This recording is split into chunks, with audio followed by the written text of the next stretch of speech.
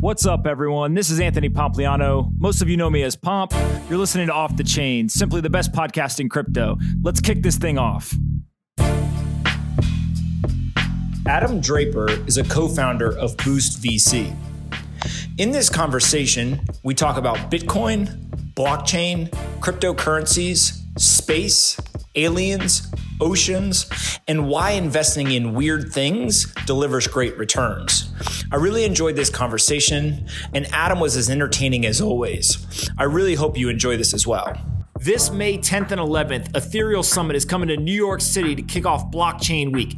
It offers you a chance to go deep into the heart of crypto, blockchain, and Ethereum. Come hang out with Mike Novogratz, Joe Lubin, Tushar Jain, Danny Ryan, and yours truly. You get into the mix with the builders of blockchain and Ethereum. It's less Schiller, all killer. Go to etherealsummit.com and use my discount code POMP to get 20% off tickets. I'll see you there on May 10th and 11th at Pioneer Works in Brooklyn. Anthony Pompliano is a partner at Morgan Creek Digital. All opinions expressed by Pomp or his guests on this podcast are solely their opinions and do not reflect the opinions of Morgan Creek Digital or Morgan Creek Capital Management. You should not treat any opinion expressed by Pomp as a specific inducement to make a particular investment or follow a particular strategy, but only as an expression of his opinion. This podcast is for informational purposes only. Bang, bang. I'm here with Adam Draper. Thank you so much for coming. Bang, bang. Bang, bang. You have to start out everyone bang, bang. Everyone's just like paying attention I'm now. going to do sci-fi. I'm here with Pomp. Yeah, perfect. I'd rather be called Adam Draper. It's a cooler name than Pomp. Arkansas, what up on the live stream? All right, so here we go. Ready? That's a good use. Okay, continue. What's your background? Okay, my background. Everyone knows you as the man who wears orange pants, but you're actually way more substance underneath those pants. That sounds weird. Oh, God. This is so refreshing. I got to say, thank you for having me on this. I've been, up and down talking to endowments and all these places that you talk to on the regular. Serious people with suits and ties. Yeah, and the energy. You guys have good energy here. Yeah, it's fine. Okay, my background is, so in between high school and college, I'm going way back. I played tennis in Australia. For 10 months. Were you good? I was good. Right. I mean, I was trying to go pro, and then really? Yeah. And then I'm not playing you then. I was going to play you if you were bad, so I got an ego boost. And then I ended up at UCLA, and I was an English major, and I didn't know what I wanted to do. Okay. And then basically I was forced into the English major. I had enough credits and units towards that. Education. We can talk about education if you want to. I'm waiting for someone to have a Twitter major rather than English major. Twitter major would be so valuable. That's what people should write on their resumes. Yeah. That would be brilliant. And then, so my background was I started a company. It was called Expert Financial with a guy named Thomas Foley. And we were a secondary market for private securities. Actually, at the same time, Barry Silbert, who's at DCG, I don't know if he's been on this. He should. He is not. We're going to get him on. Okay. I just saw him yesterday, and he's great. And he was working at Second Market. He started Second Market, and we were sort of competitive in this secondary market for private security space. And I went on, and after about 4.5 years of running Expert Financial, it did end up selling to a company called Venovate. Okay. Venovate was bought by a company called King. Oh my God, what was it called? Keystone. Keystone was bought by Coinbase recently for Experts ATS that we had. So technically came full circle, but because I invested in Coinbase, so the value chain works. After Expert Financial, I realized that I had a lot of fun mentoring startups and not doing what I did and making mistakes. I made a lot of mistakes when starting a company. What was the biggest mistake you made when you started the company? I think in a regulated space. So we were a broker dealer. We had to be a broker dealer to be able to transact securities. The biggest mistake that we made was using the SEC as a product manager. So like having their input on like how it should be working. Yep. so that it is like regulated and secure, rather than just, if I were to go back and do it, I would not be paid, and I would try to facilitate a lot of transactions of secondary. So I would go through the process. Paul Graham says do things that don't scale. Same system. I would go through that system once, and then I do it again. And then you use technology to enhance the process. You don't start with the technology. Yep. And so I would say, man, you should talk to a lot of crypto people. They're got a little backwards there. Yeah. Well, I mean, like yes. Yeah, that is a key thing. You need to understand who your customer is. Yep. So like one of the lead things when people reach out cold to me in an email, they say like what they do, or they lead with, the worst was in 2017, 2018 when they were leading with how much money they had raised. Yeah. It was like, ICO, only 1 million left, raised 18 or whatever. And it's like, I don't even know what you do. And you've been writing for 3 sentences. Oh, I'll take it one step further. It was like people would show up and they'd send you a thing like, hey, we have 27,000 people on our Telegram channel. Yeah. Like that's a like, metric. Oh, okay, congratulations. That's a metric of success. By the way, what do you do? And so what I ask them now is I say, who's your customer? Yep. Because at the end of the day, like I actually find that most startups, most crypto or otherwise, don't actually know who the end customer is. Yep. And most of the time it's not who you think it is. And so that ends up being a very intuitive question to see how far along they are in the process. Mm-hmm. If they can succinctly tell me, this is who my customer is, this is the demographic, and this is how much money we make off of them, you're further along than almost anyone. Absolutely. What did, after you sold the company, what did you do next? So I founded what was the first ever crowdfunding website for equity. Really? It was called Boost Funder. Okay. Okay. And then what I realized was I'm going deeper than I probably need to. No. How long is this supposed to be? I could be talking for ages. Yeah, we might go 4 hours. Okay, perfect. Yeah, unless I got to go to the bathroom, then I'm leaving. But I'll still be here. So I founded Boost Funder, and it was basically my way of going, okay, the SEC regulators, they only care if you're actually making money. Yep. So like if you're taking a fee, they think that greed is involved. So I was like, I'm not going to take a fee. I'm going to match investors and entrepreneurs online. And so I launched it, but I realized that there was a discrepancy between what an investor needs to invest and what an entrepreneur, the level the entrepreneur thinks they are at to get investment. And so I was like, you know what? The best way to solve this is actually offline. Okay. And so that led to Boost, which founded as an accelerator, but now is a pre-seed fund focused on investing in sci-fi technologies. Okay. Before we get to Boost, let's talk about Coinbase. Okay. Because you invested, I think you were the first investor? Yes, I was the first investor. Okay. They did go through YC though. Okay. So technically YC. Describe what your experience with Bitcoin, crypto, et cetera, was pre-Coinbase, and then let's talk about the Coinbase investment. Okay. That part is a good question because it's very short. Okay. I had no previous experience in digital Bitcoin currencies. Okay. So I got a list of companies that sent to me. And I read through all the descriptions, and one of them said marketplace for digital currencies. And I said, I do not know what that is. What is a digital currency? I don't know what that is. And so I cold emailed Brian Armstrong at Coinbase. Founder CEO. Yeah, founder CEO. And I said, and I wrote this email sort of making myself sound better than I was. And I'd invested in a couple companies before Coinbase. And I said those in the email. And then I said, do you want to meet for coffee? I met at we did. We met at a place called Red Rock, which is in Mountain View. Mm-hmm. I highly recommend it. It's a good coffee place. It's got good coffee. And then he said that like he's sponsored by Red Rock. But I like to thank them because I've invested in 3 companies who I met at Red Rock, who total market cap today are worth like $10 billion or something. So founders should only come to the meeting. Only go to Red Rock. That's the collective valuation. And Brian said one thing, and he said a lot of things about his background. I've sort of an emerging theory about entrepreneurs, and it's like rational people doing irrational things, or irrational people doing rational things also works. But Brian Armstrong, he left Airbnb. Okay. And at that point, it was $1 billion company. He was one of the first 100 employees.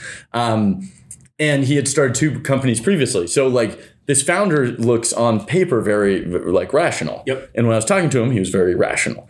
But what he said to me was at some point, the world is going to be on one financial infrastructure. And the concept of that means all of the countries have to have a connected financial infrastructure, which is an insane concept. And he's saying Bitcoin, at that time, Bitcoin is going to be that financial infrastructure. And he was referring to himself and saying what Coinbase is the gateway. It would be the Netscape to the browser to the internet. And I just started to obsess over this concept of a connected financial infrastructure. And so what I did was I did diligence and I started talking to other people in the Bitcoin world. He referred me to a couple people and I talked to a couple more people. Who were the people you talked to? So I talked to someone it was a founder at, his name was Laron, who was at, it was an app search engine at the time called Quixie. He was the CTO. And then I talked to Bill Bardite, who runs Abra now. Yep. I talked to it was a bunch of people who are now like, thought leaders in the space actually. And the overarching consensus that I felt was this is the most dynamic community of people, like whether or not the technology is there, like these are like some of the most dynamic people, smartest, by dynamic, I mean like smartest, but also like passionate about changing the world. And a little crazy, like all of them were a little crazy, but they all have these backgrounds. Like my first experiences with Bitcoin were not drug deals or anything like that. It was literally like people with 15 years of experience in finance. Trying to buy coffee with Bitcoin at Red Rock? Yeah, trying to buy a coffee with Bitcoin at Red Rock. And Red Rock, I need to go there again. I need to start having my meetings there. We'll buy the building at some point and just be like, have all my meetings. It'll be a co-working space. We'll do it together, Pomp. Right, that's fine. And so that was my story with Coinbase. I ended up investing because of the dynamic community as well as this just, rational person doing irrational things. Irrational things. Yeah. So Kanye, who is a legend on Twitter at this point, says, tell me a genius that isn't crazy. And there's an element of what you're describing that fits that in terms of... It's like they fit the... Yeah. It's like they are crazy. Don't get me wrong. All of them are crazy. Yep. But they come off as semi-rational. Yeah. Yeah. Elon is like probably the perfect example. Like he actually, if you sit down and you listen to him talk, you're like, you know what? I could see how he could get through an entire conversation and say everything he just said with a straight face and no one thinks he's crazy. But do you understand the guy just said that we're going to go to Mars? Yeah. that's fucking nuts. That's what I'm talking about. Like the person, exactly. Elon's a perfect example. Elon's a perfect example where it's like on paper, he sold PayPal. He has this background of building and delivering. And then he says, oh, we're going to Mars. Yeah. Yeah. Duh. Elon's a perfect example. All right. So as you're building Boost, let's go through how you actually... Well, what does Boost mean, by the way, first of all? So Boost means... Like B-O-O-S-T, but not Boost Mobile like the phone carrier. That's so funny. We used to get a lot of overlap of people being like, really? oh, you work at Boost Mobile. Early on in the... Like people would like tap me on the shoulder and be like, oh, you work at Boost Mobile. My phone doesn't work, dude. Boost Wireless. So Boost is a community of people. We have housing and office space. Oh, okay. In downtown San Mateo, and so in the Bay Area, in Silicon Valley. And we bring people from all over the world working in highly technical industries like crypto and virtual reality and oceans and space. And we bring them, and it's almost like a home base for companies and startups to be able to connect to Silicon Valley. Okay. So it's almost like they can live there, work there. Our accelerator program we run once a year, and the companies come in for 3 months and they live in the housing, work in the office space. We're running a program right now with 20 startups, 9 crypto, fantastic stuff, and and so that like Boost. What I feel is that being for venture capital. being the connection to the entrepreneur at the earliest stage closest to the idea is the most powerful position to be. And so what we do is try to provide sort of a safe spot, a home base for those people to be able to really innovate in the Bay Area while also being able to connect to a network in Silicon Valley. Got it. Why set up in San Mateo rather than San Francisco? For those that don't know, San Mateo is outside of the city. Think of it that way. And San Francisco is a city. So one reason would be that we have the housing and office space there. The other reason that's a good reason. Yeah. So that's where the building is. Okay. That's where the building is. And since we've moved in, like I've seen a whole cultural shift from San Mateo being a very sleepy town to listening in at coffee shops and deals are being done.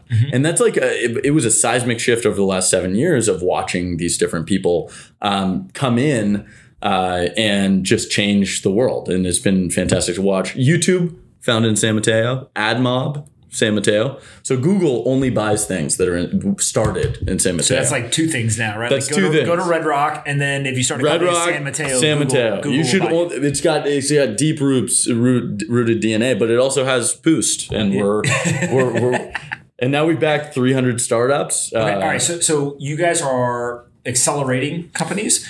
And you were also investing in companies that don't go through the accelerator as well. Correct. So we started as an accelerator. Okay. And I found that to be the best way to sort of to solve this problem of getting to know the entrepreneur earliest.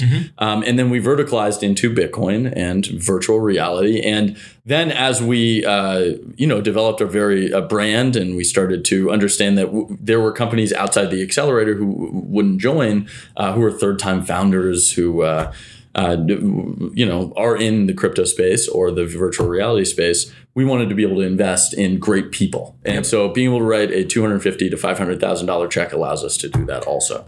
And you're trying to invest as early as possible? Always. We try to be first check. More than anything, we want to make the decision for ourselves. We always like to just say like we're the first decision. We say first check, but there could be someone else in. And we just want to actively make the decision for ourselves whether or not we are investing. Got it. Let's go to all the non-crypto stuff first. Sure. VR. I have strong opinions on crypto also. I know you do. That's why I'm going to save it till the end when you're tired. Okay. VR, AR, ocean, space. Like you guys are going after all these different verticals. Let's start with VR and AR first. Okay. Why are you excited? I think it's super important that we start with VR, AR first. Okay. Why? Okay. Here, let me stop you for a second. We're going to start with VR, AR. So Adam has taken over the podcast. So this week is actually GDC, which is the Gaming Developers Conference, and tons of it's VR now. Almost like a huge segment of this conference that's one of the biggest gaming conferences in the world has taken over and is virtual reality. Describe the difference between virtual reality and augmented reality for people that don't know. Okay, so virtual reality is I am enclosing myself in a new world of digital proportions. You put goggles on. You put full goggles on, and you don't see beyond your goggles. You could be in space. You could be in Athens, Greece. It's like 100% artificial or synthetic world. Yeah, right? I like that synthetic world. Yeah. I deal with synthetic worlds. I just made it up. Yeah, augmented reality is overlaying data on our real world. I would say if you played the Pokemon game, Niantic, they overlay little Pokemons on your phone, which is overlaid on the world. I would actually argue that the first major augmented reality platform is actually audio. So it's Alexa or AirPods or because it's overlaying data on our world, it's just not visual. Virtual reality is very, very visual. It's very difficult to do like a radio version of virtual reality. Because it's fully immersive. It is you are being teleported to this other place. Dude, when Apple figures out the battery life on the AirPods, I'm never taking them out of my ear. Right? It's incredible. They're training us. It's little incredible. at a time. Oh, yeah. It's incredible. Yeah. But before we die, are they going to have implants? You're already hooked into the AR. You're on an AR platform. That's augmented reality. So listening to podcasts, that's overlaying your world with audio. AR has multiple components, which can be visual and audio. Completely. Right? And also like once they start tuning into like Google, Yep. And like saying where you are, that's a true AR application in Siri. Like if it starts to say like, hey, you're supposed to take a left turn to get into this building, go up, 74 floors or whatever. Go into the 2 elevators. We are. Adam had some issues getting in, so we're going to give him a hard time. I had to go get him in the lobby, and everyone looked at me weird. But so let me tell you this, though. I went in LA, and I wish that I remembered the organization because I'd love to give him credit for this. But it's a VR application, and this young kid was an advertising agency that I think his father ran.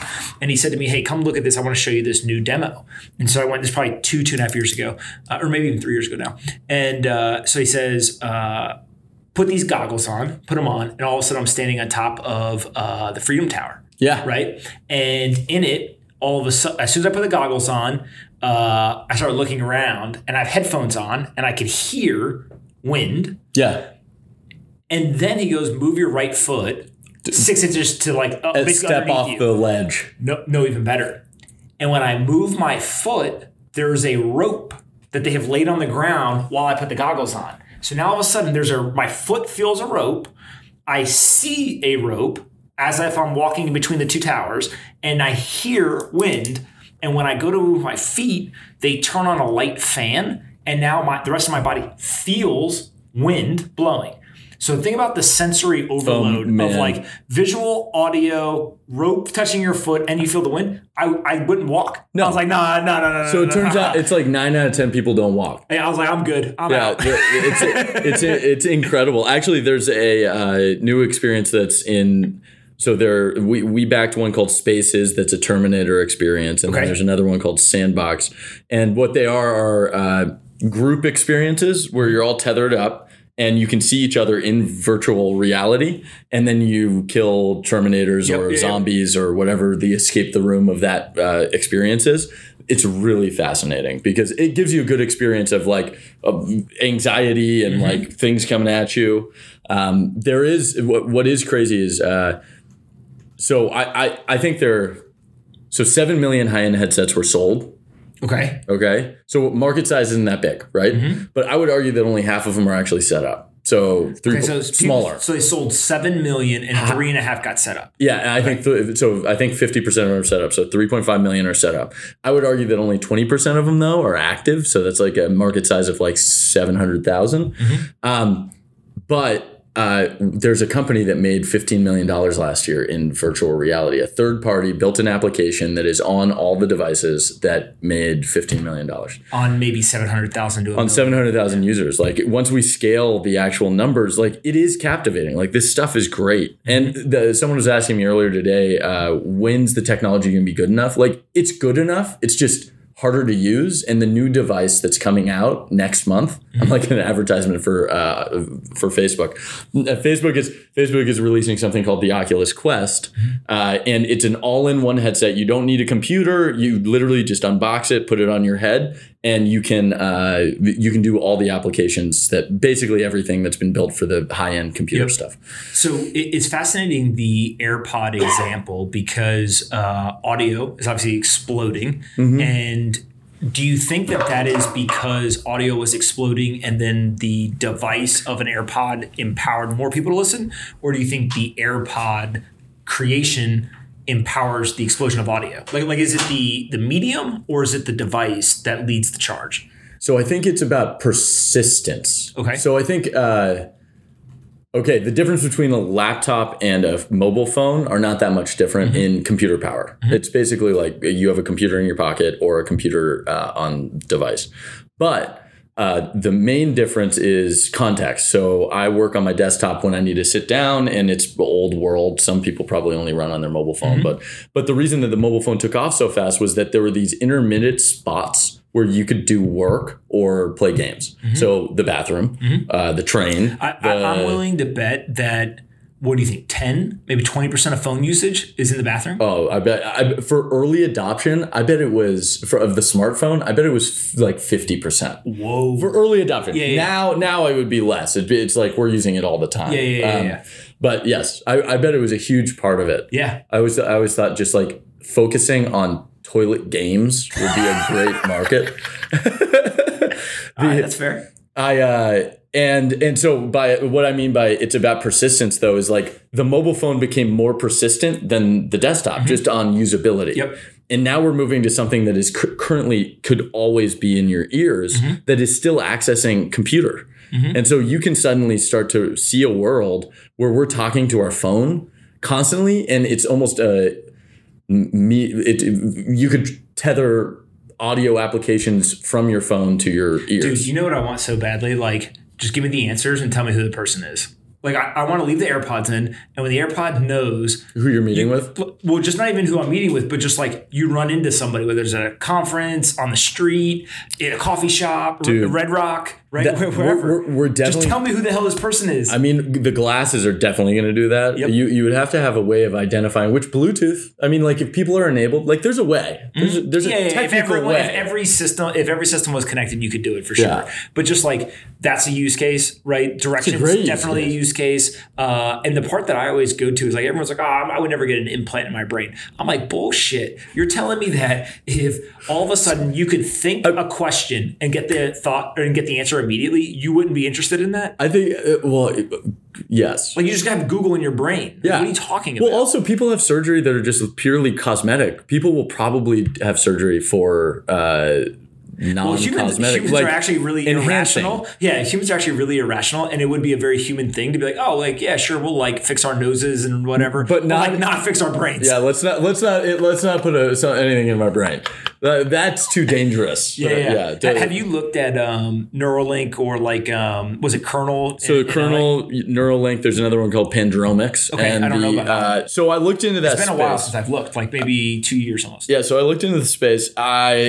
I mean, it's early, like, and of course. Mostly we just named the whole market. That's like the whole three market. companies, and it is the whole two market. of the best founders of our lifetime are working on them, but still, and that's very, very true. And it's going to cost a lot of money, and it also you have to go through medical compliance stuff. Yep. That's Brian Johnson. For those that don't know, Brian Johnson sold Braintree.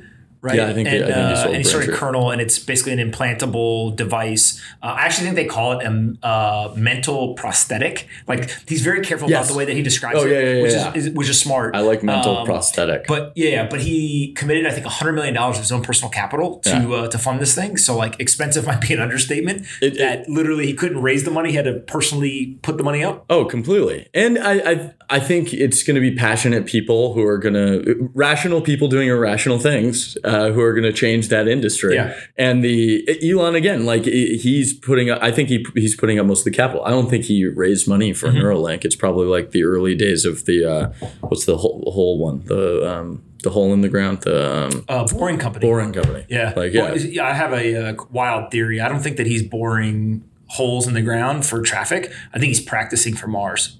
Oh, it's brilliant. He's like, we need to learn about this. Well, so I think this is true, and of course Twitter will correct us if I'm wrong on this at some point. But I'm pretty sure you're always right, and Twitter cannot be right. No. As Twitter's reminded me many times, I'm usually not right. But I think that on Mars, it's going to be really difficult for us to live above ground based on some of the atmospheric conditions. Yeah. And so there's a theory that the best way, if we get to Mars, is to actually. Have you read Red Rising? No, I haven't. What's that? Oh, fantastic series. Okay. And it's about basically what you're talking about, where we're going to be living beneath the surface of Mars, and maybe this is where this theory came from then, or something. No, I don't think. Well, maybe it could have been. It was it's a sci-fi book. Basically, everything in sci-fi books comes from the world builds those things. Who says it? They're like, if you want to see the future, like look at sci-fi or something. Yeah, I mean, Isaac Asimov basically predicted artificial intelligence, and he did in iRobot and in The Foundation, and then I'm trying to build magic with VR, and that's basically Harry Potter. Did you see Ready Player One? Oh, yeah. Amazing. Fantastic. Like probably one of the better movies I've seen in a while. And the way that it was done was just crazy enough that it was like, whoa, this is possible. And just rational enough where you could see like, we're going to get there. After that movie came out, I was so happy because it's going to translate what virtual reality is to millions of people who have never thought what it would be like. Yeah. And that's exactly what it is. And it worked really, really well. They did the headset stuff really well. They showed how the world's going to change, bad and good, really well. I don't want to out this person, but there's an older gentleman that I'm just fascinated with. And one day I said something about virtual reality, and he goes, what are these young people talking about virtual reality? Don't you got that virtual reality on your computer? and what he meant was like, you're going into a virtual reality in your, like, it's not stuck to your face, but you are going into a virtual reality. And I was like, you're actually really right. So the difference between the desktop and VR is immersion. So we currently interact with all this data through a window. So we're looking at a window to that data, where now we can actually fully immerse ourselves in that data and feel and experience it. I think that there are three things that VR is epic for, like amazing for. The surprising one to me is fitness. Oh, yeah. Well, tonal and a bunch of these are all getting close. We have FitXR, Box VR, the YUR. Like, there are a couple. It was just surprising. Like, when you go to... Which ones did you invest in? So when you go to VR... I did. Box VR and FitX. FitXR runs Box VR. And then YUR is the other one. And I don't want founders to get mad at you that you're not mentioning your portfolios. Well, I hope they're not mad either. Yeah, that's fine. You only invested in 300 companies. Yeah. We'll be here all We day. could just sit here listing things off. All right, go back to VR fitness. But when you go on VR Twitter, it's all about how many pounds are being lost using the device. And it's hitting a different demographic of person who might not want to go to Equinox. Like they want to play games, but they don't want to go somewhere else. Have you seen actively to a different location? The Black Mirror episode where they're on and they're pedaling and they got to stay pedaling. No, I haven't. Oh man, it's basically they're pedaling a real bicycle that's stationary, and they're all in a room and they're essentially enslaved there to some degree, and they're looking on a screen and they have to keep pedaling to keep the lights on type stuff. Yeah, I mean we're pretty close to that. You think so? I'll give my girlfriend a hard time. Like, she's got an Apple Watch, and she will literally it says stand up, she'll stand up. Like hey, you got to get steps in. You got to compete with your friend. Don't tell me what to do. You have to compete with your friend. That's virtual reality to some degree. It is, right? This machine is telling you what to do. There's a digital world that we live in already, and we're just getting closer and closer to being able to see it with our eyes. It's already all around us all the time. All this data, all this stuff. Well, Elon will tell you that we're in a simulation anyway, so it doesn't matter. Yeah, now we're building a simulation in a simulation, so. That's not meta. It's the movie Inception. That's what we're going to be in. All right. So AR, VR, big deal. Okay. Yes, I'm a believer. Do you think AR or VR hits mass, mainstream adoption first? I think VR hits first, and that's contrarian to the market. Yeah. Why? Well, okay. Visual AR will not hit until after virtual reality. If visual AR. So I'm okay. All right. Because I think AirPods are already here, and I think they're here, and dude, I think I it's said a thing. iPod. Can you imagine if we still had iPods? That'd be crazy. I mean, we do. It's just digital now. It's all application. It's one app. Now we just put and we have multiple of that app. We put a phone app in there. We have multiple of those though, and I have lots of iPods. I think VR hits first because AR is a very, very difficult technology challenge. It has to recognize the external world and then overlay data on top of that world, where VR literally just needs to replace your world with a digital screen. And they're both difficult, but I think AR's technology is just, it's 3 years behind. It's literally, the timeline is 3 years behind. I like this. I'm going to disagree with you. Okay, perfect. Go. Yeah. Well, no, I'm not going to tell you why. I'm just going to disagree. By the way, a lot of people disagree with me. No. Lots of people disagree with me. So I agree with what you just said. You're not alone. Yeah. I agree with what you just said, but I think the piece that I would take past that would be, even though the technology is quote unquote worse or not as developed as VR, the method in which it is utilized is more important than the quality of the technology. And it's less scary to engage with AR than it is VR. I fundamentally think that a lot of mass consumers are like, no way I'm putting those goggles on, sitting on my couch and like looking like a loser. Well, it means that we have to deliver a good enough service. True. Yeah, so we have to create the habit. The AR, and that's why I led with fitness. So fitness being the first of the thing. I haven't even said the other two. The other is the other is training. So training which basically means education. Okay. So we're getting closer and closer to the Matrix. You know, like I know Kung Fu. Yep. That we're there basically. Do you think Kung Fu is the first training that works? No, it's enterprise. So training for we have a company called Apex Officer that trains law enforcement, Vantage Point for HR, like different types of training in different. Its context is what is different about the training. And then oh man, I forget the name of the company, and the founder is going to kill me for this, but in 2015, I met him and he said, I'm going to use basically synthetic environments, right, or artificial environments to do interviews. And so it was like if you were a customer support person, they would literally, the interview would be, we're just going to put you in this environment and like, bam, somebody just called. Bam, now you just got an email. Now your boss just sent you an email, like, and you have to like, so just do the job for a day. Walmart is already training their employees. Hired is the name. I forget. All right, keep going. Walmart's already training their employees with virtual reality for Black Fridays.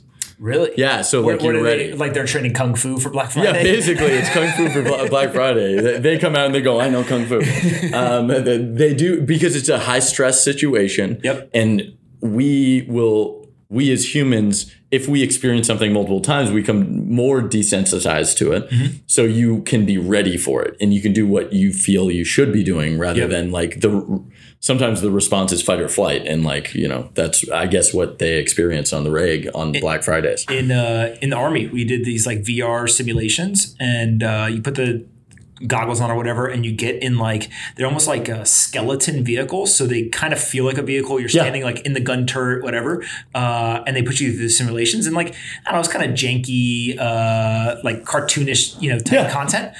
But like, hey man, that dude over there on the right side of the screen shooting at you, like, probably shoot back, right? Or like, completely. Hey man, like somebody over the radio just said X, like, what are you going to do? So I did something really cool in VR recently, which was, I've been using it. So I've actually found deals in VR. So I actually you put on goggles and then you I like set up meeting times with startups, and I've invested in 3 companies that I met originally in virtual reality in a meeting. And I'd say 3 meetings a week. You realize that sounds insane. Exactly. All right, go ahead. No, we live in the future. All right. You're in the future. We're just pulling you back to reality for a second. Yeah.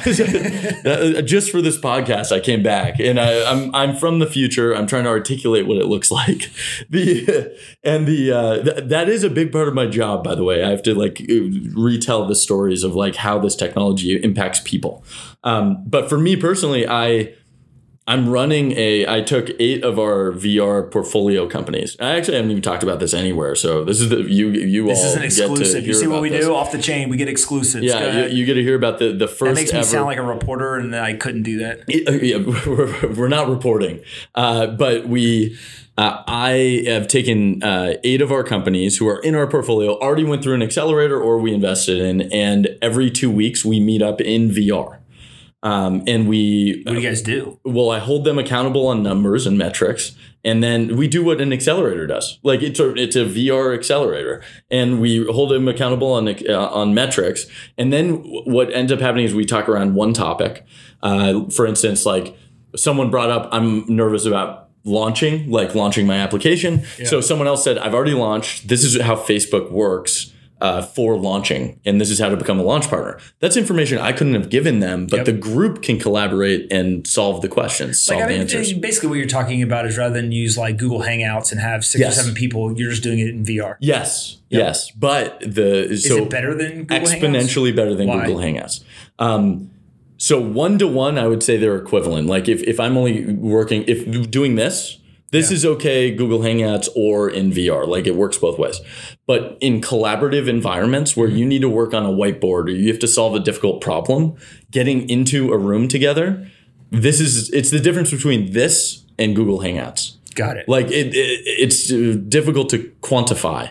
But I would argue that it's about 5 to 10x better for collaborative environments.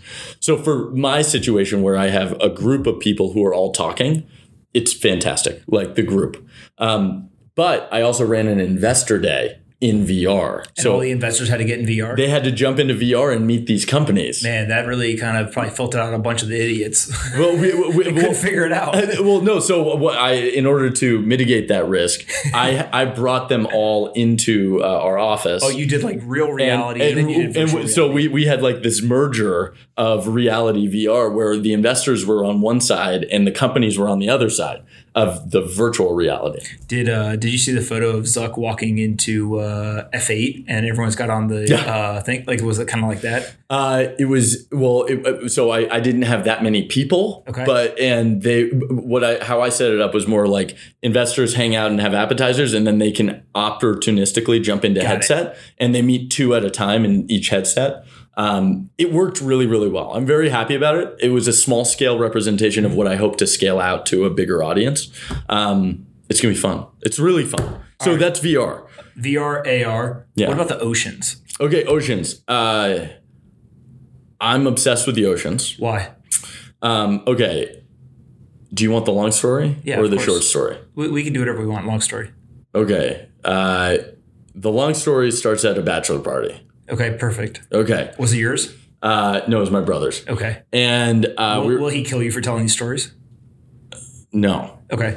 Well, tell the more extreme story then, so he'll kill you.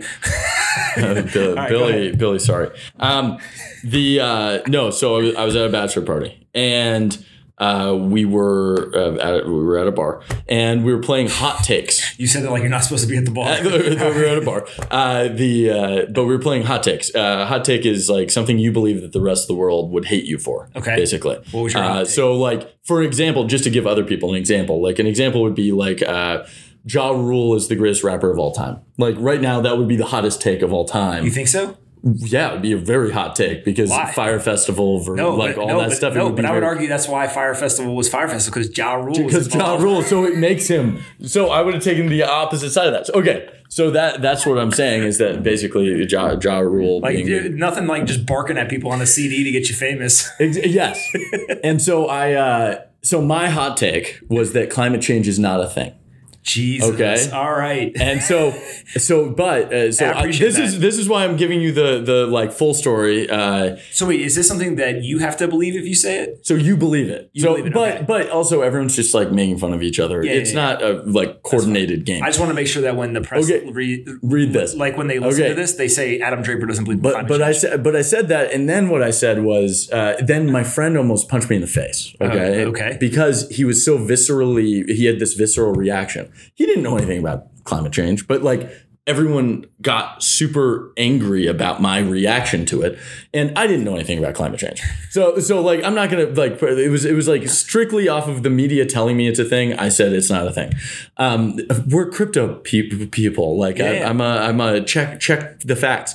So that next year, the next 12 months, I read books. I learned about climate change. I learned about global warming, and the what do you think now? Okay, so I think it's a ridiculous debate because it's not even about whether or not the Earth is warming, which, by the way that we use to measure the data, I don't completely trust, but I do believe that climate change is happening. Okay. But the argument isn't about whether or not it's happening. But isn't global warming and climate change, they could be the same thing or they could be different? Well, they are the same thing. They used a different word to describe the concept. And again, I'll caveat all this. Basically, climate change, global warming was the first word everyone used for climate change. But let's just say that the climate was changing the other way. It was getting colder, which I'm not claiming that it is. But that'd be climate change. That is still about warming. Well, they rebranded global warming because people were arguing about that was their argument against it. I'm just like 3 years late. Got it. Yeah, you're 3 years late. But like no one actually checked no one read books. No one checks everything. Everyone just had an opinion. And I like to figure out like where these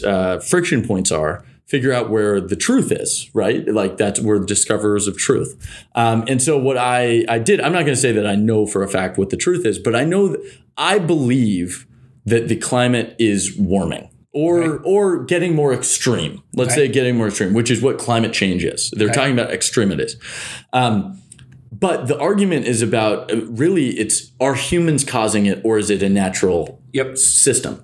So my thought is like, because I believe that climate change is happening. whether or not it's human caused or not, like we should probably the ocean is the regulator of the Earth's temperature. Mm-hmm. Many people don't know that. Yeah, it's the reason that we exist is because there's enough like dissolving of H2O that we don't get hit by the whole heat wave. And CO2 actually doesn't have anything to do with climate, like it very little to do with climate. It's mostly H2O. And so the ocean has a trash heap the size of Texas in the middle of it. So we might as well clean it up to like check it off the box of like human caused climate change. Okay. Okay, this is the long way of saying, and I don't know if you. No, I care. Okay, you care. Thank you. I found the person.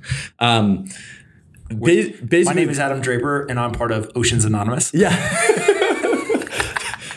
It's a room of one. I go into VR and I go to my Oceans Anonymous meetings every week. All right, keep going. But basically, oceans have a huge problem. And the problem is, I've lost some people. Some people dropped off, but then other people are saying very interesting. So there's a couple other oceans. Okay, well, I care too. Good. The oceans it's a business model problem. Basically, everyone thinks of it as a nonprofit. Okay.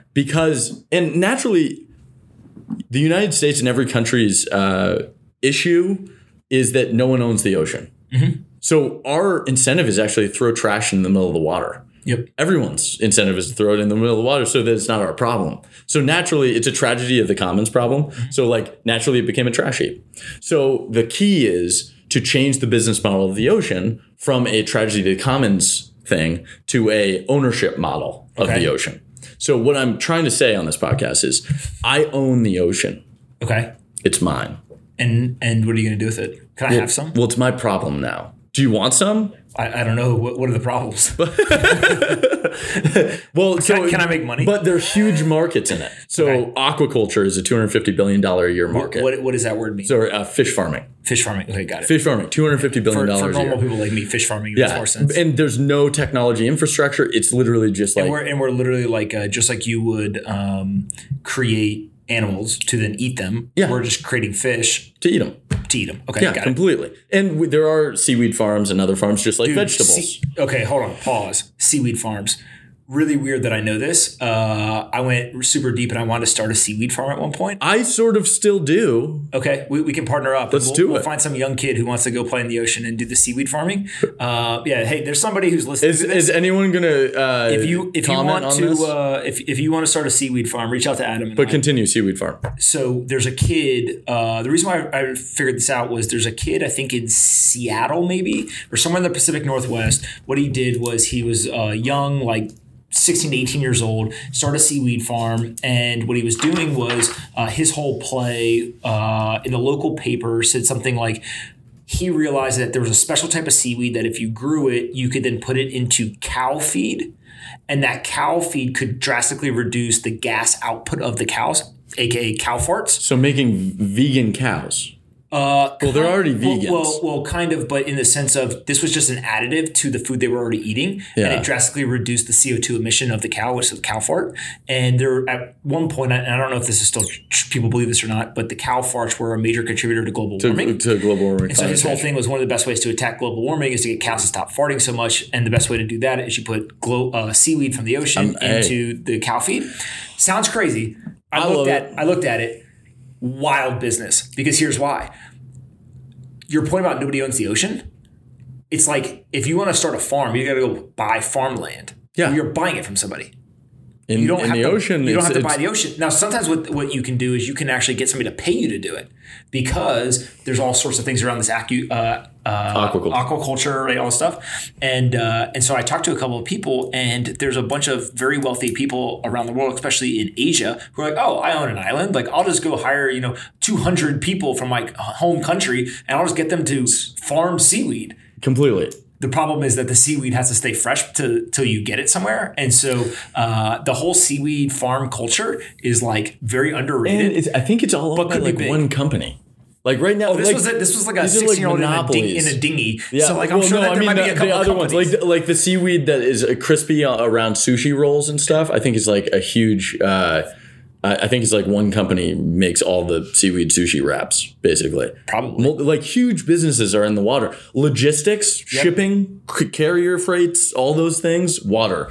There are a lot of problems with the water, and that's why I'm investing in startups that can solve those problems. So you're talking about surface water, like what's going on the surface, but like what's underneath the ocean? We don't know anything down there. Yeah, no, there's we have 100% high resolution capture of Mars. Yep. And we have only, I think it's 5% of the Earth's seabed at high resolution for pictures. So we actually have higher resolution of Mars photos than of the Earth's water surface. So we can take better pictures of space than we can of our own our own planet. Yep. Yeah. And so why is that? Well, basically, that's a great question. All I do is great questions. So my answer to that is just rolling out the great question.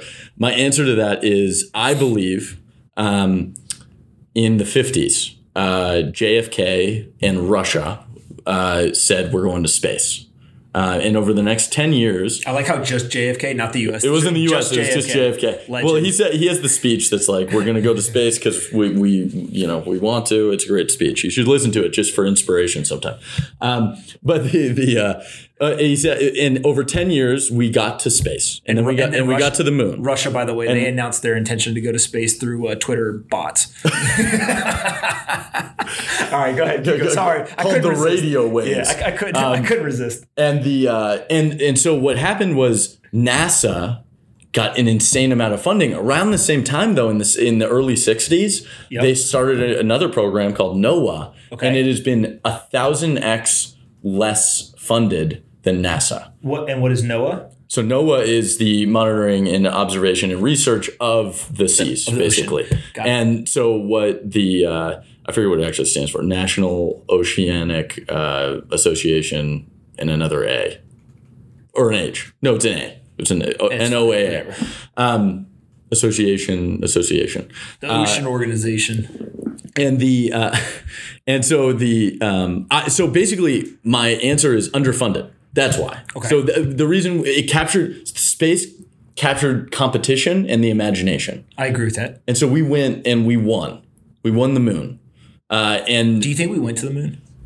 I do. Yeah. I think we went to the moon. Why? Well, they have that experiment where they bounce there's a mirror up on the moon or a reflection thing, and they bounce lasers off of it to prove that there's something that is not from. I mean, it means that we could have crash landed there, but like something's. Oh, is there? So there is a mirror that they. There's there's a Big Bang theory about it. I asked a guy one time. I like to joke around and be like, "Oh, we didn't really go. Like, we can't stream Sunday night's football game." Like, how did we go to the moon? Yeah, but like, how were we streaming in the '60s live from the moon? Right? There are like these polarizing situations like that where it's like, there's no way because like. I can't even screw in a light bulb. Yeah, look, I'm obviously joking around, but I did say to one guy, I said, "Hey, do you believe in?" I won't say who it is, but he's hit me with, "Dude, there's no way we went to the moon. Nobody can show us the flag up there." Yeah, that's actually. I was like, wow. I mean, that's sort of true. They're like, "Oh, it's on the dark side. Like it's over there." I was like, man, we got an uphill battle to get people to wrap their head around. But I do think that we have like a Land Rover on Mars or whatever. Yeah, of course. Rover on Mars. Well, and people don't know about the moon landing. It wasn't just once. It was like 6 times in 4 years or something, right? But it does. The reason why I bring it up is. But we haven't gone back. Like we haven't really gone back much. Yeah, so after like 6 times. Yeah, and it's been 80 years, or 70 years, whatever. Well, here's the crazy part. So like, imagine all the conspiracy theories around just the moon from 60, 70 years ago. To if we land on Mars, oh my God, people are going to be going crazy about every conspiracy theory in the book. Completely. Like, that's just VR. Yeah, like that's not real. Yeah, we're in a simulation. All right, what is the biggest opportunity in the ocean? Like if you said if one company solves X. So the biggest enabler of opportunity, which I would argue is the biggest thing, is persistent internet. On the water. So on the water or under the water? Both. Okay. To enable under and over to be able to communicate. Right now there's a problem where submarines can't really talk to airplanes. Mm-hmm. Like it's a weird problem. There aren't very many people who run into this problem, I will say. But also just the submarines that can't talk to the airplanes. I think of it like if there's a network on the ocean, then suddenly it's going to enable more. Like enable more fishermen to be out there, enable more data to be harnessed. Just like, without GPS, Uber wouldn't have been enabled. Yep. Like without, like there are these little technology hurdles. And right now we have internet covered on land pretty well. Mm-hmm. Not everywhere, but pretty well. There's nothing on the ocean. And so in order to get data, like photo, video, whatever data from a buoy offshore to land, it's very expensive. Mm-hmm. So cheapening that will allow for new companies, new stuff. So I would say communications on like there's probably some kind of metric of like I'm just getting water. Yeah, that's fine. We got that out of the ocean. There's probably something around like the number of connected devices per square mile on land versus the number of connected devices per square mile in the ocean. It's probably like egregiously swayed in one direction. Oh yeah. And I would also say like success based on what? I think that there are a lot of things that could be really, really big businesses. Like, I think the answers to most of humanity's future 50-year problems, like how do we feed 9 billion people? How do we give fresh water to 9 billion people? How do we are answered by the ocean? And like, I think people are blind to it because we're very crypto people will appreciate it. We're very terra maximalist. Like, because we're here, we like have farmed animals. 2014 was the first year that we farmed more fish than we caught, which I would argue on land is like 99.9% of all food is caught. I mean, is farmed. Yep. And so we still have like 49%. Like we just had the flippening. Yeah, we had a flippening of the oceans. I'm going to write that down. That's my next blog post, the flippening of the oceans. Jesus Christ. Okay. All right. So the other thing about the ocean that's super interesting is like we haven't even gotten to crypto. I don't care about crypto. Okay, good. No, but the thing about the ocean that is it is kind of fascinating to me is just not only do we not know anything, but then it seems like every time somebody goes and does something crazy in the ocean, we figure stuff out. And we're like, whoa, what the hell was that? Yeah. Like, did you, who's the billionaire guy who, I think he's a billionaire, maybe he's a multimillionaire who, he keeps going to the depths of the ocean, like the deepest points of the different seas. James Cameron is one. Yeah. So he's the movie guy, right? Yeah. He's the movie guy. Did Aquaman? Then, there's another guy who, runs a company in Seattle who's built he's trying to make it a tourist, ocean thing. There's a guy, I think he's not from the U.S. and he keeps going down in these one-man submarines. Yeah. And is just like, awesome. I went to the deepest part of the Indian Ocean. And people are like, what? And he's like, yeah, you guys trying to go to space. I went to the ocean. Yeah, no. The floor. Like I touched the floor of the Indian Ocean. I think there is a segment of people who are sort of like, why are we going to space? Mm-hmm. Like, I think I'm doing both. Like, I've backed space companies too. But like, I also do have hey, why go against gravity? We could use gravity as the energy source to get us things down there. And by creating an ownership model in the ocean, like showing that you can make money in the ocean, I actually think the trash heap naturally will clean itself up. So, long story short, I am the solution to climate change. Dude. Not what I thought you were going to say. You want to know one of the things that fascinates me that people don't know? What? Is the underwater cables. Yes. Like people have no clue. They just think like it's magic. Like, yeah, I just used this internet thing and it just like flew around the world real quick. There's a great book called The Victorian Internet. The Victorian Internet? Okay. Yeah. What's that about? Basically, it's about the first people laying cables to create the telegraph lines between Europe and the US and how they failed 4 times. And this guy was the... It's not Morse, the Morse guy who created Morse code. It's not him, but there was a predecessor who laid the cables to make this happen, and how it was his just like quest to make sure that we connected Europe and the U.S. I mean, they're these big cables. Like they're huge. Like, dude, you ever been in the ocean? Like, it's a pretty big place. Yeah, like they're huge, and they're also like thick. They're like huge freaking cables. Yeah.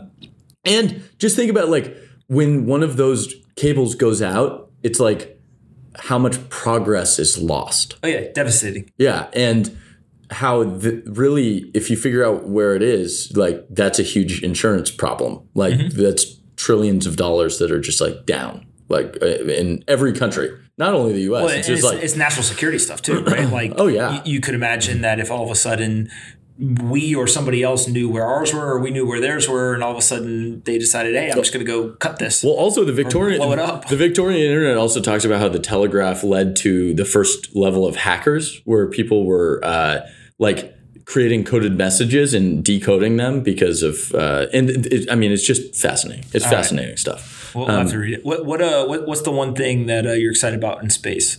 In space? Yeah. I'm really excited about software. Why? In space. Why? Because it's not there. Okay, explain it. So basically, I'm going to reference one of our companies, but there's a company called CubeOS. You can show whatever you want. Yeah, well, I'm chilling. But there's a company called CubeOS, and what they do is basically they saw that he was working at a company called Spire that was a satellite, micro satellites.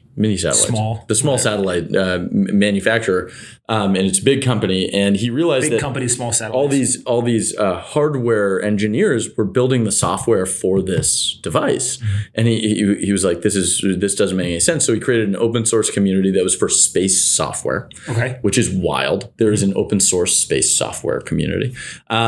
And then he realized that it's difficult to test software in space. So every satellite has basically the same sensors. So they have it's like what's the red sensor and the lasers and heat and they have basically 7 sensors.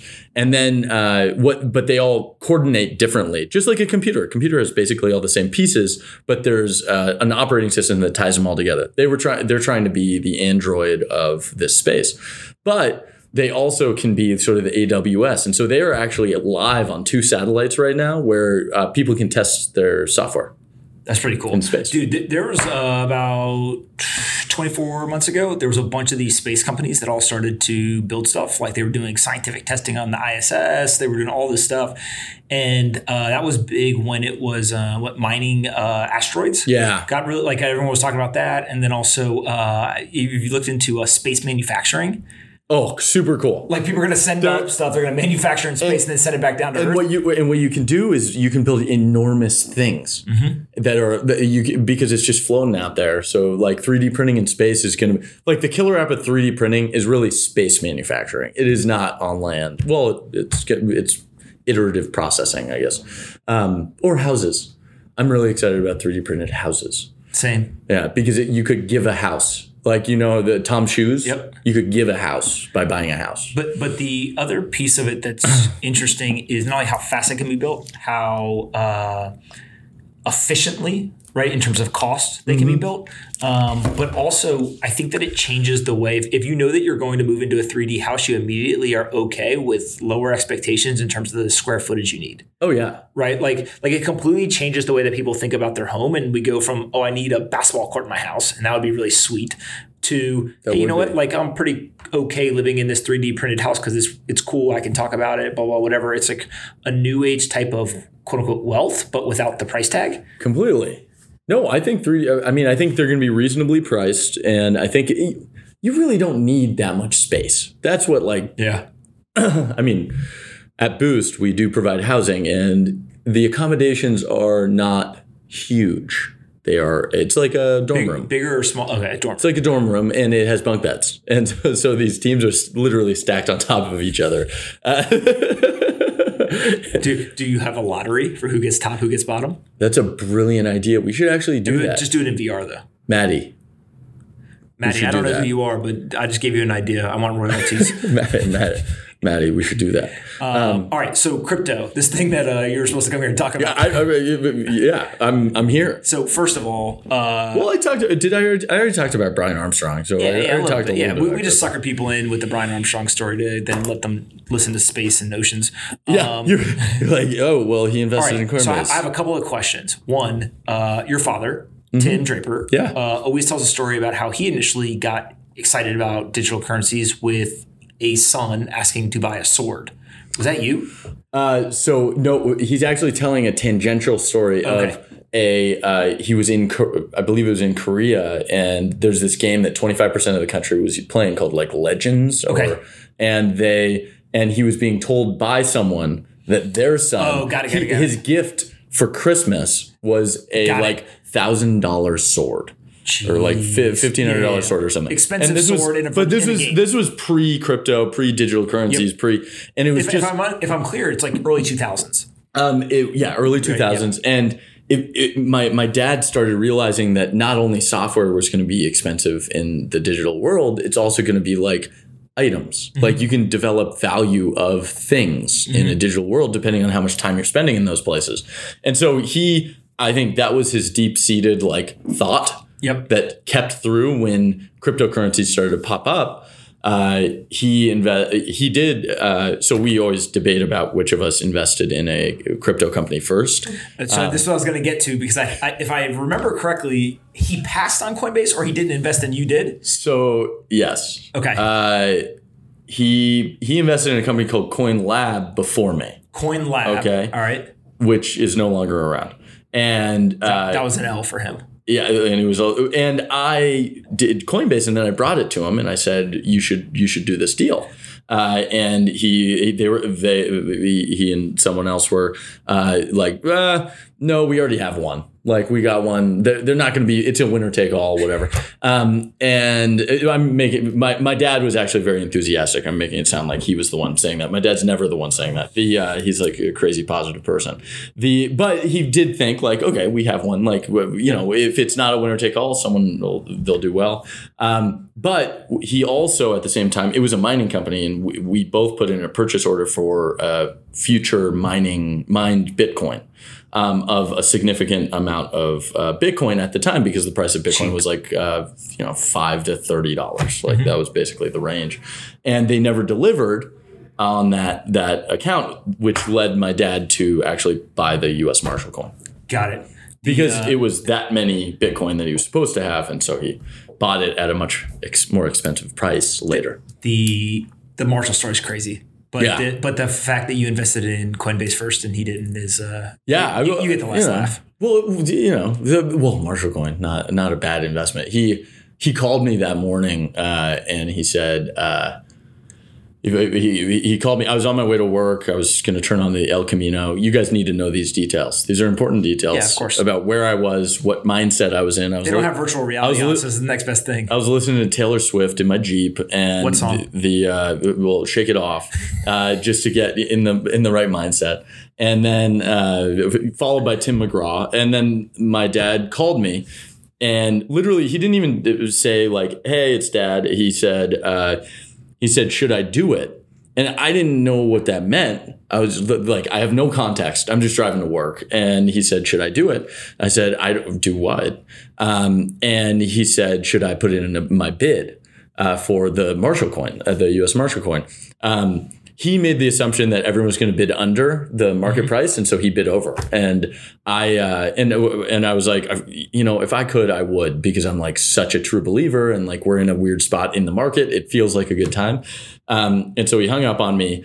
I didn't know he was going to buy the whole thing. I thought it was going to be like, I'm putting in a bid for some. You could have put it in a bid and bought like a certain amount. And like he bought the whole cart. And the next like 5 days, and I didn't find that out until like the next 2 days later, when it was released everywhere in media. Like it was just all over, and I was like, "You put the whole thing? You got the whole thing? Would have been nice to get the heads up." But and also pray that we're right. If you're right, you're a legend. If not, oh man. And then I gave him the advice. I was like the final say. Like if I said no, like he probably would have second guessed. He might have still gotten it, but he might have second guessed his thought. So that's the Marshall coin. So, sorry. What's your thoughts on crypto today? Crypto's awesome. Why? Today? I think I don't think I've been this excited about crypto. Are you ever? Wait, hold on. Let's get your affinities on the table first. Okay. Bitcoin, believer, non-believer? Believer. Big believer? Yeah. Like global reserve currency 100 years from now, believer, or like I'm not against. Like okay, first I believe that if the impossible can happen, so like. Could Bitcoin be disrupted? Yes. I agree with that. To date, I believe Bitcoin will be a global reserve currency. Okay. I agree with that too. Timeline? And obviously the timeline isn't Don't hold them to it. Please do. Hold me to it. No, what do you think it is? 20 years? 50 years? So what I do say, there are two predictions. So one is I say in the next 15 years, 10 years actually, I say 10 years, there will be more digital currency than fiat. Okay. Okay. Value of digital currency than fiat. Isn't there already more XRP? No, I'm kidding. Okay. Then you're going to be delirious state. Okay. But so I believe that to be true in the next 10 years. Global reserve currency, I think things happen fast when they happen, but I still think it's 25 years. Like I think reasonably trust is being built right now. It's going to work for certain like cultures, certain nations, certain places. I think Bitcoin works the way the internet works, where it's like, I don't talk about the internet. Like I just talk about using products on the internet. Yeah. And so like, I think Bitcoin works when I can just buy things using, maybe it's US dollars, or maybe the denomination is something else. I always joke and say like the US dollar is digital currency. Yeah. Right. It's 7% is in physical coins or notes. Like the rest of it's digital. They type in more numbers on All right. What about Ethereum? I would love to know how that actually works. Ethereum, I believe that there are going to be different protocols for different things. Like I think, I do think Lightning is going to work. I think we will be able to use. I think scale is not going to be a problem. Hold on. We got to go slow because I'm not smart. So Bitcoin believer, Lightning. Why do you think it's going to work? So why I think Lightning's going to work? He's talking about Lightning. So the same reason that I thought Bitcoin was going to work, like there are really, really smart people building really, really great things. It's probably the best execution we're seeing in crypto behind maybe Binance. I think it's just good. Like I think Lightning's just like at the end. How do people make money if Lightning works? Like what are the ways that you think about if Lightning works as a layer 2 scaling technology? The places to invest will be blank. What's blank? Well, then it becomes sort of like how to be a gateway for either real world things or natively digital things. So I would probably, if that just all of a sudden happens, I would probably invest in VR meets crypto, like assets in that world. I believe non-fungible tokens are undervalued like crazy. Why? The reason is I believe that most opportunity lies in regulatory uncertainty. So crypto was a good example. Oceans is a good example. There are no laws on the ocean. And I think that non-fungible tokens are going to walk this line where they aren't an asset. It would be the equivalent of regulating like Beanie Babies, which is a ridiculous concept. And I think that NFTs are going to be able to get through all the regulatory like fear and allow the end consumer to use crypto without using crypto. And so like I think that suddenly we're all going to be using these assets, these digital assets that represent like a kitty or a whatever, when really it's paving the education gap to denominating this entire building in a cryptocurrency, like being able to auction off pieces of this building. And it's really about education at that point. Do you think that the NFTs, like what's the timeline to get through the regulatory uncertainty? Are we talking like I mean, 12 months or 10 years? I think it's more about like we just need a good use case for we need a good game. We haven't seen good yet. I haven't seen good yet. Like I think see, NFTs to me are the perfect example of great idea, wrong time. I'm not farting. I just moved. The chairs are really noisy. Squeaky. It's a squeaky chair. It's a good audio room though. This is a good audio room. Yeah, it's fine. We have experts in the room, not me. But yeah, no, I think NFTs are just undervalued because they are such too early. No, I think you could build a good game. Like you need to. People need to stop thinking that they're starting at the end. Like I just want someone who really truly wants to build out a great. What's the game? Magic the Gathering game on the blockchain, and then fiddle with the blockchain as a tool that creates new gamified experiences. Yep. Like I think a lot of people think like they launch and then everyone uses it, and like I mean that's obviously not true. Like I think the most used product is CryptoKitties in the crypto space, Bitcoin, but CryptoKitties in the actual non financial space. What do you think governments are going to do? How do they play? Forget not regulators like security, not a security, but like what do central banks do, et cetera? Okay. So I'm going to give you two worlds. All right. The first world is my fair to the banking system world. I believe all I really truly want are better services. Like at the end of the day, that's all I want. All the user cares about is, can you help me do what I want to do? Yeah. I just like when I want my money, I want my money. When I want to pay for something, I want to pay for something. I don't care if it's the bank or Bitcoin. It's just the bank has developed such poor service that they forgot who their customer was. And then on the other side, Bitcoin is developing more trust. Even though it started as like a drug dealing tool, it's developing more and more trust where people just rely on it. 24/7 uptime for 10 years is something that no one has been able to So my whole theory here is that people trust machines and algorithms more than they trust humans. And inherently, banks are run by humans, the financial system is run by humans, but Bitcoin is run by an algorithm completely that just can't fail. And back to like this, can't is just like there could be security concerns, could be 51% tax, all that, but like the way that it is programmed is it never goes down. And back to the persistence, like things don't really get flipped on until persistence happens. Like Bitcoin is a persistent currency. Like there are no bank hours. Yep. Like it's not, I'm relying on my bank to be open. That's not a persistent money. Like that's a choppy money. I can only access my money for these hours. That's a ridiculous concept. Well, the stock market's closed more hours a week than it is open, all that kind of stuff, right? But the best example of Bitcoin is so Venezuela, the power grid went down. The grid went down. And everyone on the internet's been all up in arms about this idea that like people are saying, oh, Venezuela's power grid going down shows the power of Bitcoin. They're like, how the hell can you use Bitcoin without the power, right? But what a number of Venezuelans have posted different stories on Reddit, et cetera, is look, the power grid was down. The banking system was down. I have a generator. I turned my generator on. I could not use the legacy system. I could not go on my website for the bank. I could not go to the ATM. I couldn't do anything, even though I have power, but the power grid is down. And because they could do that. But with Bitcoin, all I have to do is I just have to hit the network. And as long as I have power, doesn't matter if anybody else in my country has power, I can still access my money because I can hit the Bitcoin network. Persistence. I think persistence is more value. Like I think people don't because by it being there, you can develop trust in it, and I think that's why Uber is this persistent. It delivers certainty. Like I know when the car is coming around the corner. I know that's something like this next generation doesn't know that we had to blindly wait for cars or taxis. Like we had to hope that someone was going to show up, and then eventually you get a call that's like, oh, we're like 30 minutes out. And you're like, well, I'll go back inside. Like, I think that's like crazy. There's so much transparency, so much certainty. I think persistence. I think that's the power of Bitcoin, persistent money, accessibility if there's energy. I think that's fair.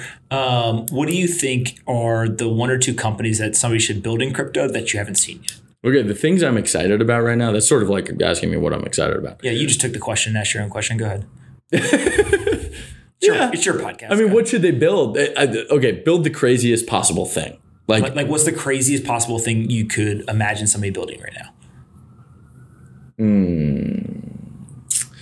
First, you have to start with the word global. I'm going to send you a pitch deck with just the word global on. Ready? This is it. Go ahead. An ocean city. An ocean city. Built with the economies denominated in Bitcoin. Okay. That would be the craziest thing I could think of right now. An ocean city, I've actually seen people pitch this before, which is basically something that floats in the ocean and acts almost like an island, but it's a standalone city. And all of the commerce that's done is done with a single global currency called Bitcoin, which connects them to the rest of the world. Okay. So that would be one of the craziest things. But if we're talking about like applications, I think that somebody's going to tweet at us and be like, I'm building a city in the ocean. Will you come visit? I hope so. Yeah. But crypto portfors are already underwater. That was good. Somebody on the live stream just said crypto portfolios are already underwater. That's perfect. We're already building the digital land of the ocean.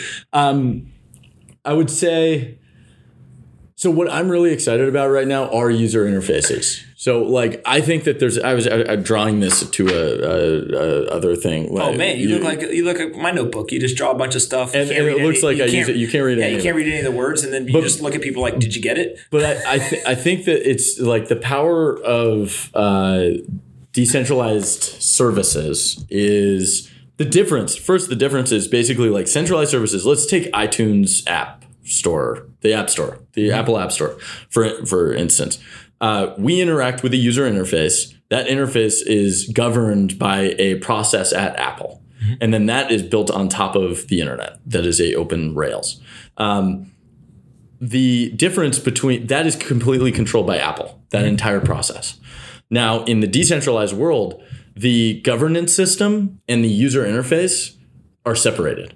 So suddenly Augur could build their own interface. Mm-hmm. But I think what we're learning is that they should just work on like different dApps. That's the dApp layer, the governance layer. The peer-to-peer network should be building their peer-to-peer network, which is smart contracts and so you're basically making the argument stuff. That there shouldn't be vertical integration, but Augur should work on the protocol, and then things like Veil should come along and build the interface on top. Or Guesser, but yes. Guesser. Okay. Did you invest? I did. Okay. Is it better? They're different. They're different. Like you're an animal. You're a politician. But I genuinely do think they're different. Okay. Well, but that's a perfect example. I'm not an investor in Veil, but I'm also saying like they're just different. They're going to end up going after different markets. But it's two separate interfaces using the same protocol. Using the same protocol right? That's built on top of using the same dApp. That's built on the same protocol. Okay. So like the stack today is Ethereum on the protocol. The dApp layer is Augur, and then the interface is Veil or Guesser. This is you're gonna see this stack replicated over a bunch of different Do you think that, so let's call that fragmentation, right, of the stack. Do you think that the fragmentation has to happen first before then we can get vertical integration? Or is it likely to happen? Forget if it has to, but is it likely to happen? I mean, I think what we're going to learn is like smart contracts might have their own protocol, and the way that people use those not their own protocol. Like Ethereum might have a bunch of different smart contracts layers. Augur is specifically for prediction markets. So gambling is a great use case. Global gambling is like, why crypto? I want to be able to bet $1 million against someone who's in Africa. Like you couldn't do that today. Like you could not figure out how to do that. I love how like the elites call professional gambling investing. So it's still gambling, right? Like if you really think about it, like if you buy that building, you are taking a probability bet that you're going to make money off of. More time and value will be going into that after you buy. That's still gambling, right? Still gambling. Yeah, but it's just less risky. We claim. Yeah, it is. Unless you're buying in 2007. You can have a hand in the outcome, but in gambling, you can probably have a hand in the outcome. So most of the time. Unless it's literally just craps or, well, you can learn the game. You can learn the odds. So I think gambling is going to be a good first use case because it was a good first use case with Bitcoin. Like it was a fantastic use case. Like there are still Bitcoin related casinos built on the internet that are not supposed to be accessed by the US, but people VPN in and then they gamble. Yeah, somebody on the live stream is from VPNing from Iceland. I can neither confirm nor deny whether or not I have done it. Okay. But in general, I think that also, by the way, my interface concept completely relates to Coinbase. Coinbase is an interface that interacted originally just with Bitcoin, which is built on the blockchain. Like I think there is a separation, but they are the same. They are interwoven so tightly. Yep. And does the most value accrue to the protocol, to the dApp, or to the interface? So I think personally, I do think the protocol generates value. Like it's going to generate a lot of money. It's going to be a big deal. Yep. You will make money if you hold that protocol. However, I believe that the closest to the consumer makes the most money. Okay. So the farther you get away from the protocol. The farther you get away, the less money you make. The farther you get away from the consumer, the less money you make. Yes. Or another way to think about it is if there are multiple layers stacked on top of the protocol, the farther you get away from the protocol, the more money you'll make. Yes.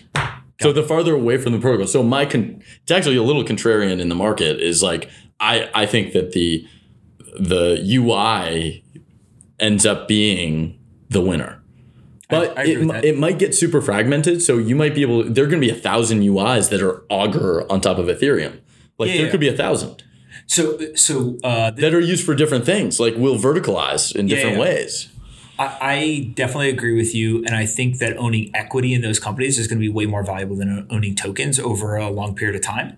Especially because there's a higher probability than not that the most important protocols are already built. Now, which ones are they is a whole other situation. I'm certain, I always think disruption can happen, but I am certain that the ones that builders are building on, it's the stuff that's there.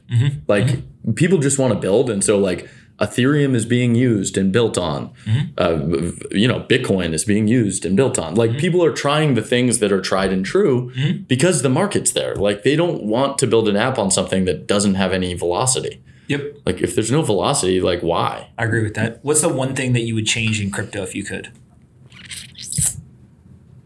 I would say other than own more Bitcoin. Yeah, I would stack that up. The one thing I would change is not the speculation. I actually think the speculation did a service to the market. Agreed. I would change. I want people to see the actual value, though. Like, I think it would just be like better education. That's what I would say. Is like I think people went in because they saw money and they know they're supposed to make money. Like that's a thing in humans. Like we're supposed to make money. So there's money there. Let's go to it.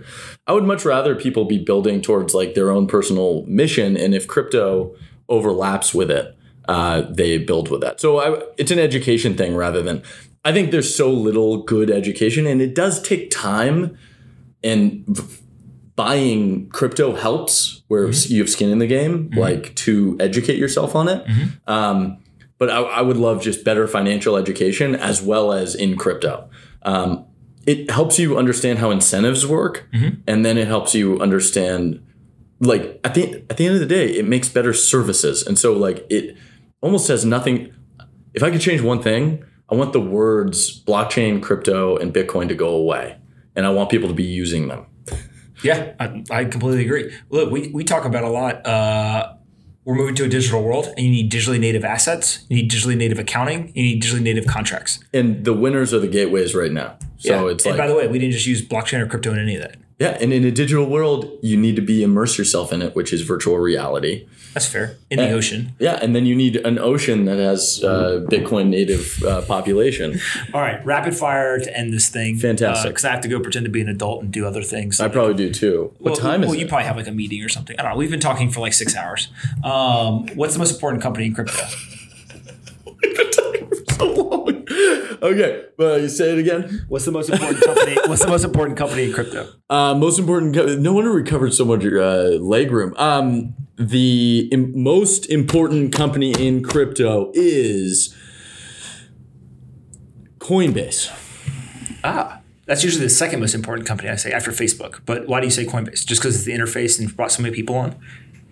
Yeah, I just think they legitimize the space. Like, I think people don't give Brian specifically enough credit for what he had to do and how much value he's delivered to the market by educating institutions, by educating investors, and building a product that was the easiest way to get in.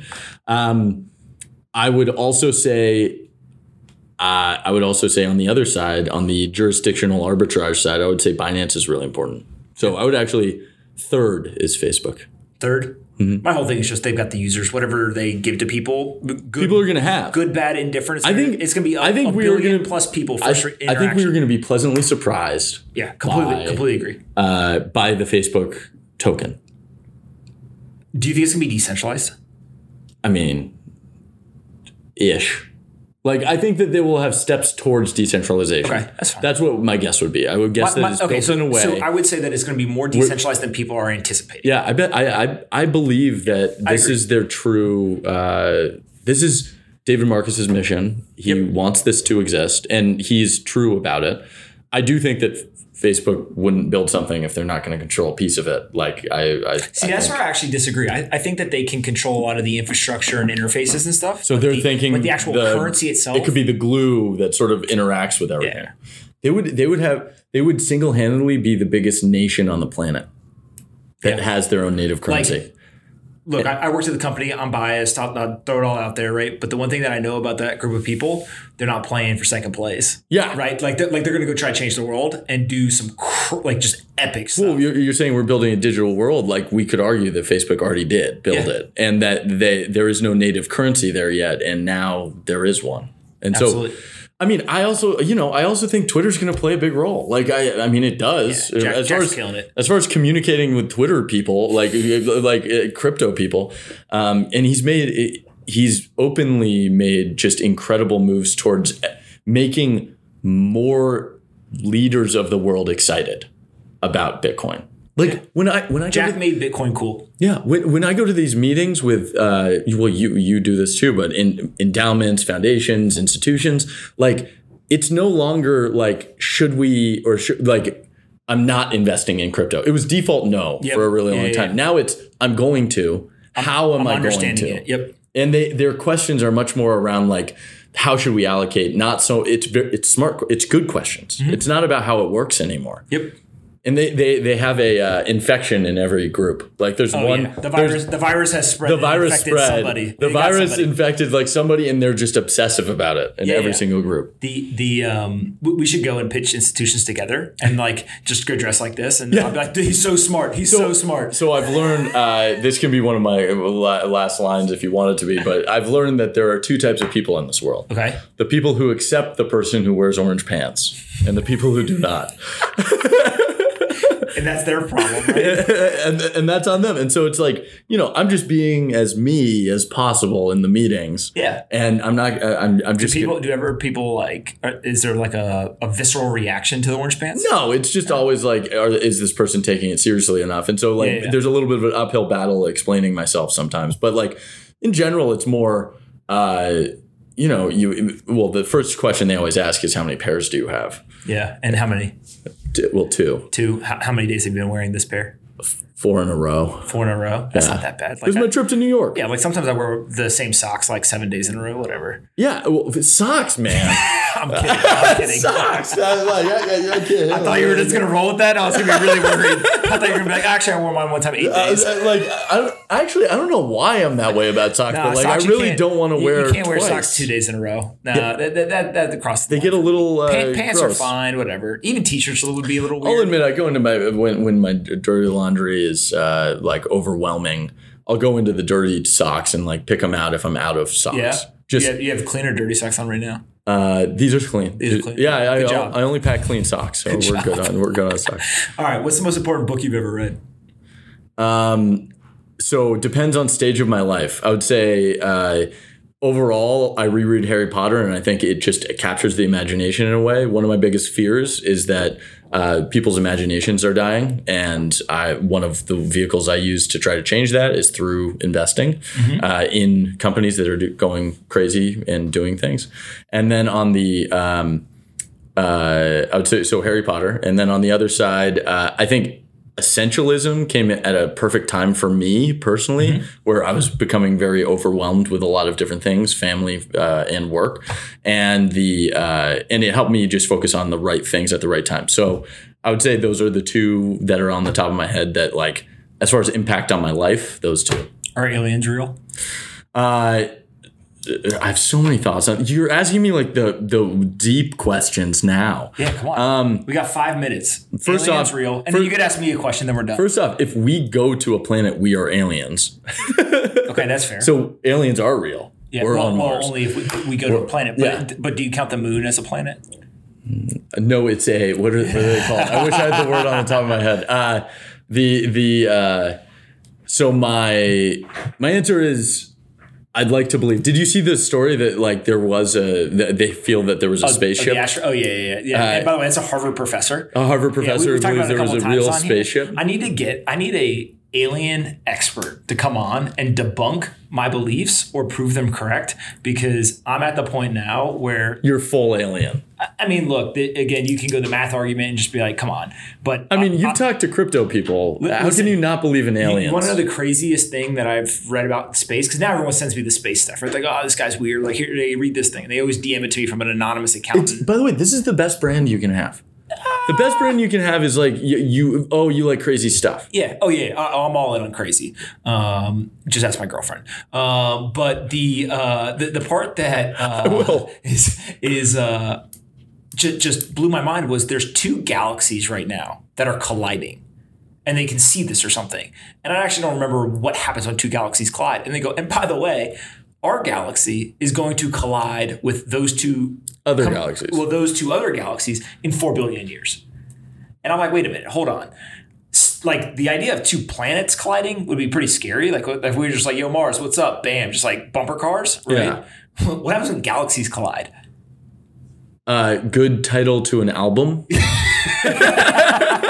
Bono. When galaxies collide. Shotgun for that band name.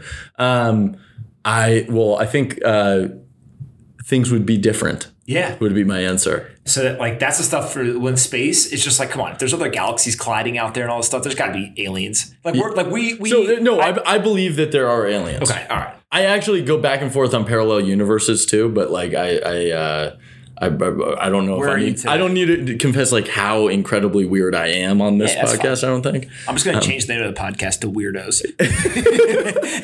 I appreciate enthusiasts. Yeah, okay, enthusiasts. Okay, yeah, the rest of the world weirdos. Yeah. What one question do you have for me?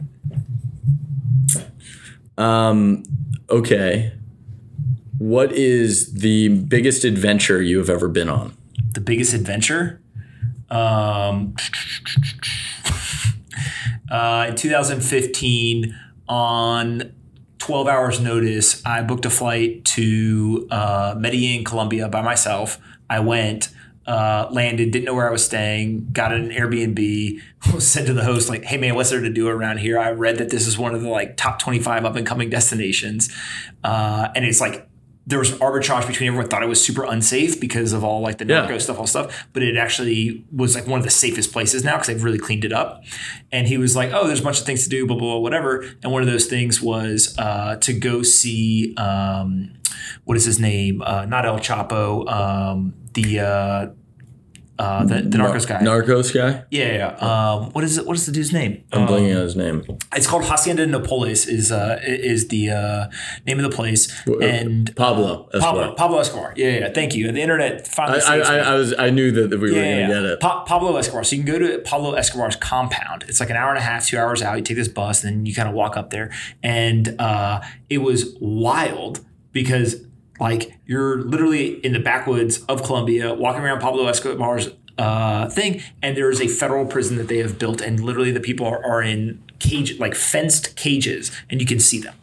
And I just remember being like, standing there in a moment, and just being like, whoa, what did I do? Like, how did I get here? Those are the best. Wandering. Yeah. And I just remember like, it was just every day for like a week. I just woke up like, what do I want to do today? Bam, just went and did it. And it was a lot of fun. And so since then, that led to, I've done a bunch of these now. Like I went to Israel. So it sparked you to do this more. My brother and I went to India for 2 weeks and just do things like, hey man, let's stop taking Ubers. Like you want to just rent motorcycles? He was like, I never driven one before. And so we rented motorcycles in this busy Indian village or city. Oh my gosh. And he's driving India around. Traffic is just unbelievable. Ridiculous. First time he ever drove a motorcycle.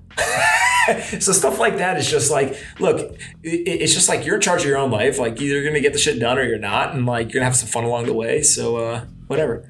Are you ready? I'm going to leave you with a quote. Okay. Pat McNamara went on Joe Rogan's podcast recently. Yeah. And I heard this quote and it's just seared in my brain. Okay. He hit him with, every night is Saturday night. Every morning is Monday morning. I was like, man, what a legendary life motto to live by. Well, isn't it Anthony Bourdain? My body is a carnival or something like that. Like just live life to the fullest. Yeah, just do whatever you want.